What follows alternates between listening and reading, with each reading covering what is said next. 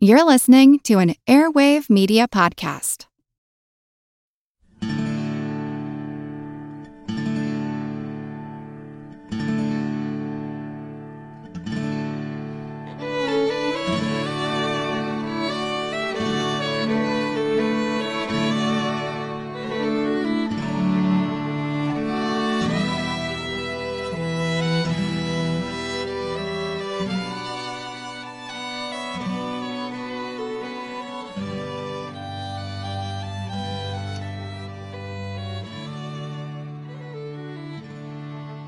Hey everyone, thanks for tuning in to episode number 360 of our Civil War podcast. I'm Rich. And I'm Tracy. Hello y'all, welcome to the podcast. As y'all recall, at the end of the last show, the Confederate attack on Culp's Hill on July 2nd had ended as the rebels of Allegheny Johnson's division were foiled in their attempt to take the heights there on the right end of the Federal line. But both sides understood the issue of the possession of Lower Culp's Hill was far from settled, and that the fight there would certainly be renewed at first light. But we said that the fighting up on that end of the line on July 2nd wasn't over, because while Allegheny Johnson's attack on Culp's Hill had failed, that was only one part of Dick Ewell's plan, since Ewell also had his sights set on the keystone of the entire Federal defensive line, Cemetery Hill. Jubal Early had been tasked with attacking Cemetery Hill, and Old Jube waited until Allegheny Johnson was fully engaged, and then he ordered his men forward, stepping off sometime around 8 p.m.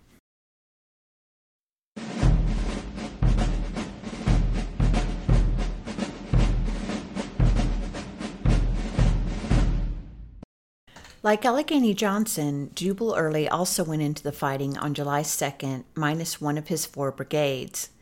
To keep an eye eastward and to protect his left, Early had kept Extra Billy Smith's brigade in place out on the York Pike, east of town. Then John Gordon's Georgia Brigade was moved up closer to the front, but was held back as a supporting force, ready to exploit any opportunity that might be gained by Early's remaining 2 brigades, which were slated to lead the twilight assault on Cemetery Hill, a total of some 2,400 men under Brigadier General Harry Hayes and Colonel Isaac Avery. The orders to advance came as a welcome relief to many of Hayes's and Avery's men. As Major John Beale of the 21st North Carolina later explained, quote, "After lying all day under a July sun, suffering from intense heat, and continually annoyed by the enemy's sharpshooters from the heights, from sheer desperation we hailed with delight the order to again meet the veteran foe." When Early ordered the 2 brigades forward, Hayes' famed and ferocious Louisiana Tigers moved out on the right, while Avery's North Carolinians were on the left. As soon as the rebels started forward, Cemetery Hill erupted with Federal cannon fire. One Yankee said it was, quote, as if a volcano had been let loose. At least 15 Union guns on Cemetery Hill hurled shot and shell at the advancing Confederate lines. So, too, did the 6 Napoleons of Captain Greenleaf Stevens' 5th Maine Battery, posted on McKnight's Knoll, also known as Stevens Knoll, which rose up from the saddle of ground between Cemetery Hill and Culp's Hill. The Yankee artillery fire was awful, but the advancing rebels pressed on, quickly closing the gaps torn in their lines while continuing to bear down on the hill ahead. Early's plan was to strike both the northeastern and eastern slopes of Cemetery Hill, so while the 2 regiments on the right of Hayes' line, the 5th and 6th Louisiana, advanced straight ahead from their positions along Weinbrenner's Run on the southeastern outskirts of Gettysburg, Hayes' other 3 regiments, the 9th, 7th, and 8th Louisiana, pivoted in a southwesterly fashion, wrapping around the curve of the hill. Then, in order to strike the hill's eastern slopes, Avery's brigade was forced to execute a broad, sweeping right-wheel maneuver so that the men would be advancing south to west, all the while exposed to a hurricane of enemy artillery fire. The North Carolinians had a lot of ground to cover, and it was, said the 57th North Carolina's Colonel A.C. Godwin, a combat maneuver that, quote, none but the steadiest veterans could have executed under the circumstances. But executed the Tar Heels did, in textbook fashion. However, the change in direction of their advance now exposed their left flank to the gunners of the 5th Maine Battery on Stevens Knoll, who now loaded their pieces with deadly canister. The results were lethal, with Godwin's 57th North Carolina on the left of Avery's line cut to shreds by the Yankee artillery fire.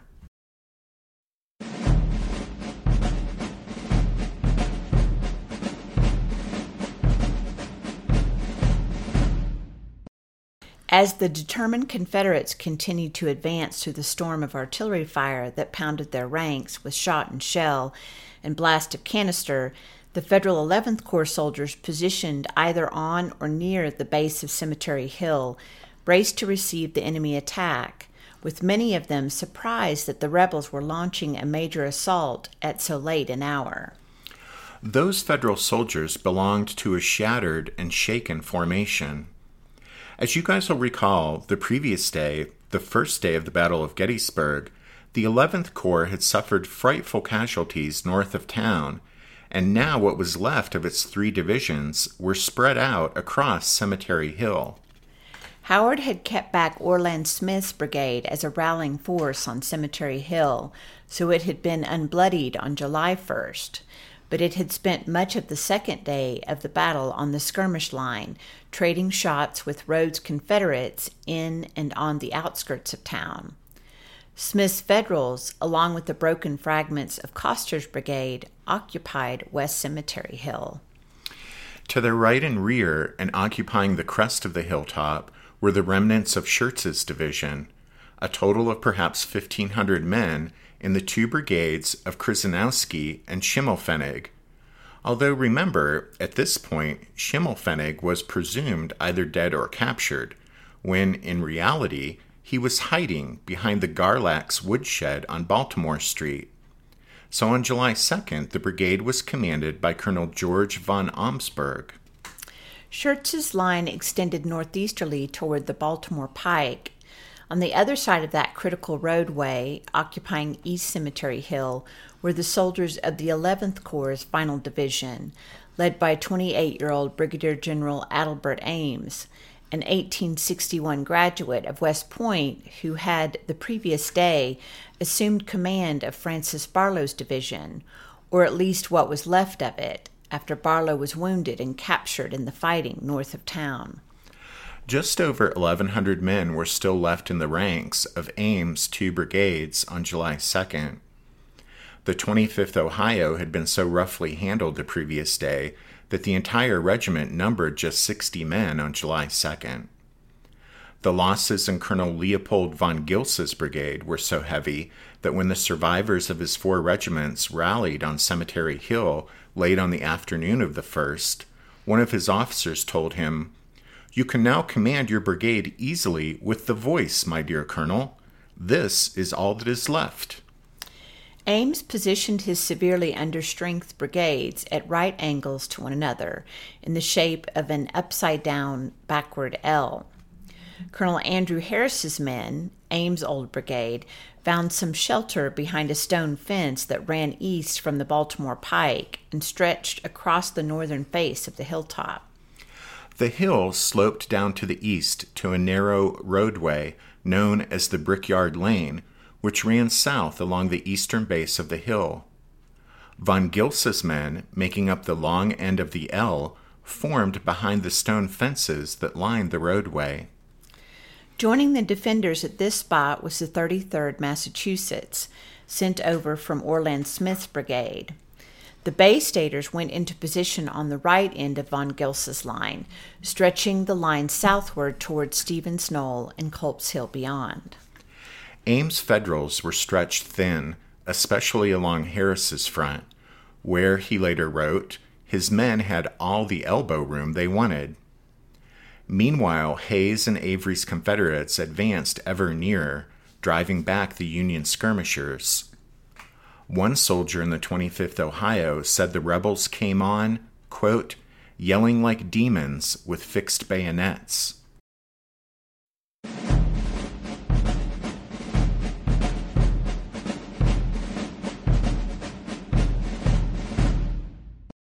The Confederates had suffered considerably from the Federal artillery fire during their advance toward Cemetery Hill, Avery's North Carolinians especially. Then the fire from hundreds of Yankee muskets lit up the deepening darkness, dropping rebel soldiers by the dozen. Major Beale of the 21st North Carolina did his best to describe the ghastly tableau. Quote, the hour was one of horror. Amid the incessant roar of cannon, the din of musketry, and the glare of bursting shells making the darkness intermittent, adding awfulness to the scene, the hoarse shouts of friend and foe, piteous cries of the wounded and dying. One could well imagine that war is hell. Despite their losses, the Confederates continued pressing forward and finally crashed into Ames' shaky defensive line. Hayes's Louisiana Tigers struck first, slamming into Harris's front and striking at the bend in the L of the Federal line. Desperate and vicious hand-to-hand combat broke out. Harris said that, quote, at that point and soon along the whole line, the fighting was obstinate and bloody. The bayonet, musket, and anything, in fact, that could be made available was used. Harris's line was too thin, and there were too few Federal troops here to stem the Confederate tide. The Yankees started to fall back, streaming up the hillside, closely followed by Hayes' howling Louisianans, who, said one Federal, quote, put their big feet on the stone wall and went over like deer. To the right and rear of Harris's position, von Gilsa's line was also crumbling, with its left hit by Hayes' Louisianans and right by Avery's North Carolinians. Here, also, savage hand-to-hand fighting broke out, with desperate soldiers of both sides using not just muskets and bayonets, but also, according to one man in the 153rd Pennsylvania, quote, knives, stones, fists, anything calculated to inflict death was resorted to. In the darkness, as chaos and confusion reigned, several 11th Corps regiments clung tenaciously to their spots at the stone fences, while others retreated up the hillside. In the darkness, groups of Louisianans and North Carolinians pushed through the holes in the Federal line and began climbing up both the northern and eastern slopes toward the summit of Cemetery Hill. But the Confederates' strength faded with each step forward, as units lost cohesion and losses mounted. Colonel Godwin of the 57th North Carolina spoke to this situation when he later wrote that the men, quote, charged up the hill with heroic determination and drove the enemy. In this charge, the command had become much separated, and in the darkness, it was now found impossible to concentrate more than 40 or 50 men at any point for further advance. Those Tar Heels who did hammer through the Federal defenses and who now advanced to the hilltop did so without their commander. At some point in the advance, Colonel Isaac Avery was struck down, falling from the saddle, shot through the neck with what proved to be a fatal wound. In the darkness, no one saw him fall. When his body was discovered later, it was found with a note that Avery had managed to write, stained red with his blood. It read, "Tell my father I died with my face to the enemy."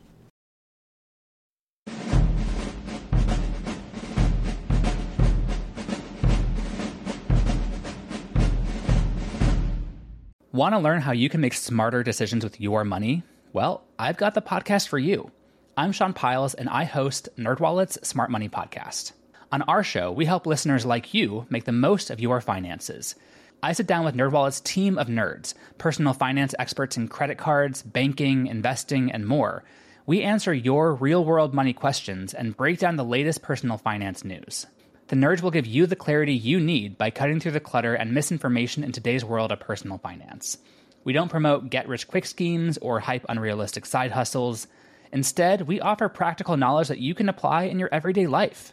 You'll learn about strategies to help you build your wealth, invest wisely, shop for financial products, and plan for major life events.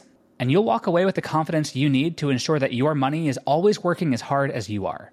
So turn to the nerds to answer your real-world money questions and get insights that can help you make the smartest financial decisions for your life. Listen to NerdWallet's Smart Money Podcast wherever you get your podcasts. In the moonlight, and in shadows lit by the rapid and frequent discharge of muskets and cannon, wild and confusing scenes played out atop Cemetery Hill as desperate men, caught up in a furious life-and-death struggle, grappled with the enemy. One Yankee said, quote, "For a time the opposing forces were much mixed up together, and with the uncertainty of the light, in the dusk of evening, it was difficult to distinguish friend from foe." Groups of panting Louisianans and North Carolinians rushed forward toward the line of federal cannon that crowned the hilltop. The powder-stained, sweating gunners of Captain Michael Weidrich's Battery I, 1st New York Light Artillery, and Captain R. Bruce Ricketts' Batteries F and G, 1st Pennsylvania Light Artillery, were able to fire off a few last rounds of canister before being overrun. More hand-to-hand fighting broke out as the Federals stood by their pieces, battling it out, Ricketts said, quote, "with pistols, handspikes, and rammers." Determined groups of Confederates from both Hayes and Avery's brigades had made it to the very top of Cemetery Hill, where in the darkness they battled to hang on to their tenuous foothold there. Even as they engaged in ferocious close-quarters combat with the Federal infantry and artillerymen on the hilltop, the rebels looked back down the slopes they had just come up, hoping to see reinforcements heading their way. Jubal Early also looked for support, expecting every minute to hear fellow division commander Robert Rhodes' attack unfolding on the opposite side of Cemetery Hill, but an attack on the hilltop by Rhodes' division never happened. Dick Ewell had ordered Rhodes to, quote, "cooperate with the attacking force as soon as an opportunity of doing so with good effect was offered," end quote.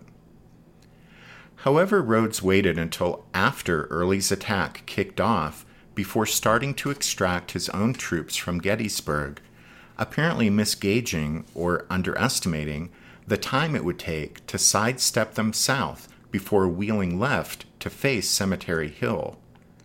That meant that by the time Rhodes' men were in position, Early's attack on the hilltop had already run out of steam.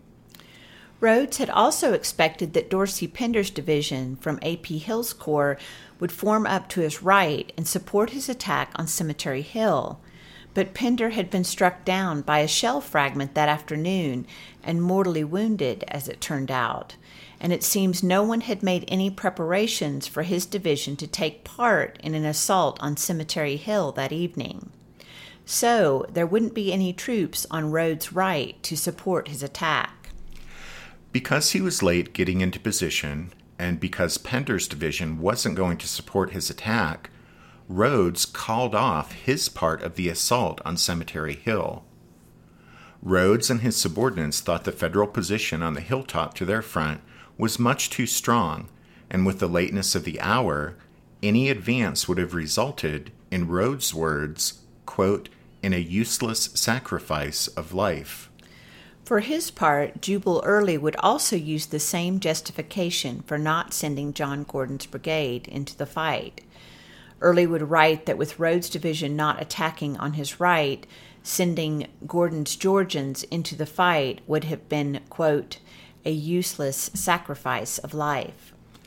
And so, with their numbers rapidly dwindling, Hayes' Louisianans and Avery's North Carolinians were left alone up on Cemetery Hill, fighting for their lives in the darkness, as a wave of new troops in blue rushed into the hellish cauldron of combat on East Cemetery Hill.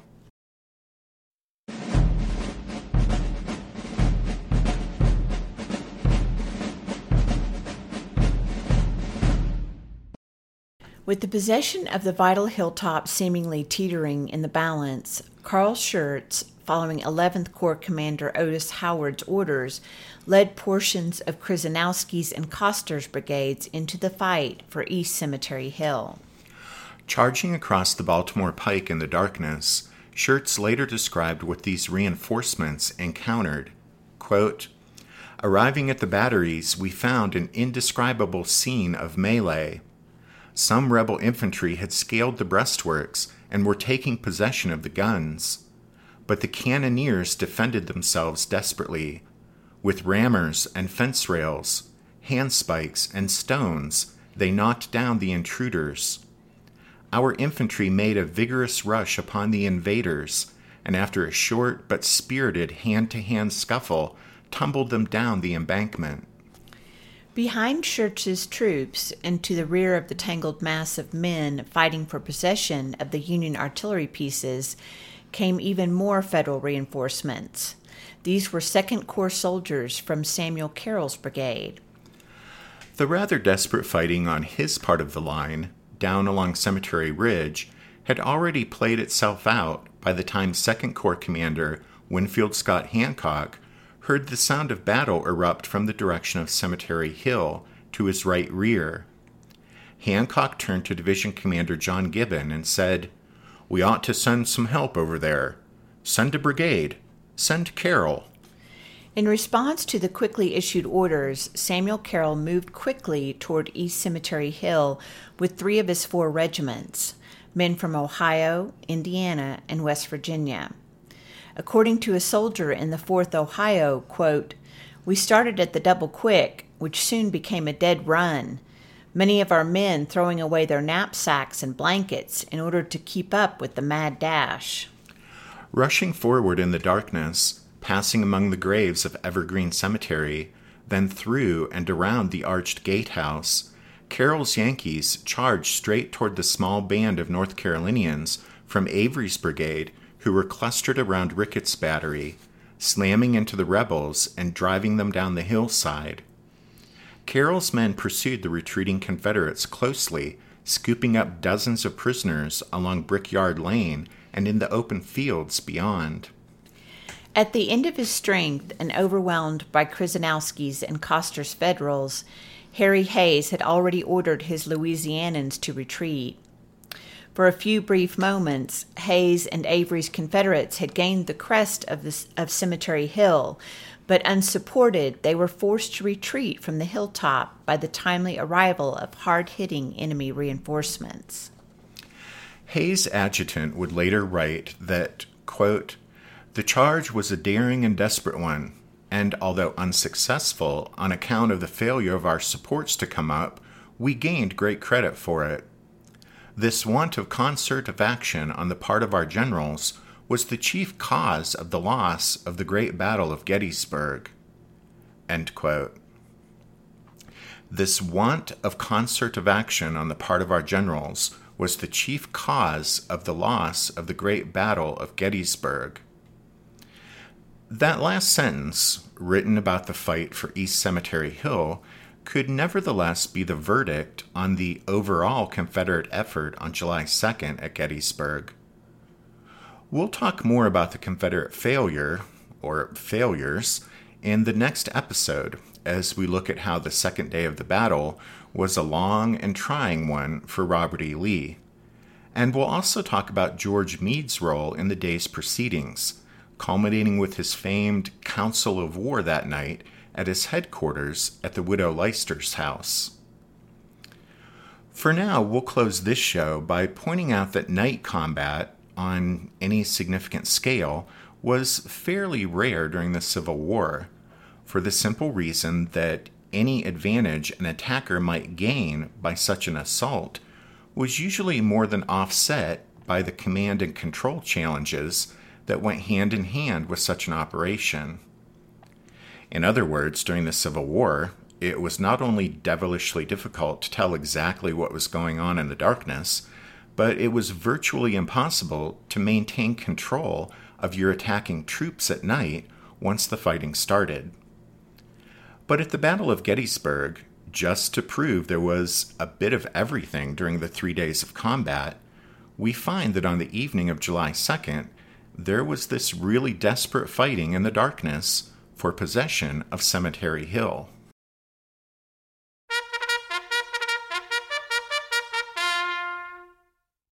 That means it's time for this episode's book recommendation. And this will actually be a 2-for-1, since John M. Archer has 2 small books covering the fighting we've talked about in the last show and this one. Exactly. Those 2 books are Culp's Hill at Gettysburg, The Mountain Trembled, and East Cemetery Hill at Gettysburg, The Hour Was One of Horror, both by John M. Archer. Don't forget you can find all of our book recommendations if you head over to the podcast website, which is www.civilwarpodcast.org. Thanks to everyone for the recent donations and to those who have signed up for the Strawfoot Brigade. Sorry we haven't been putting out new members material as often as we would like, but both of our day jobs have been kicking our butts lately, and we haven't had much gas left in the tank lately for the podcast. Hopefully things are settling down on that front, though, and we can get back in the swing of things here with the show. Hopefully. Right. Thanks, y'all, for listening to this episode of the Civil War, 1861 to 1865, a history podcast. Rich and I do hope that you join us again next time when we'll continue with the story of the Battle of Gettysburg. But until then, take care. Thanks, everyone. Bye.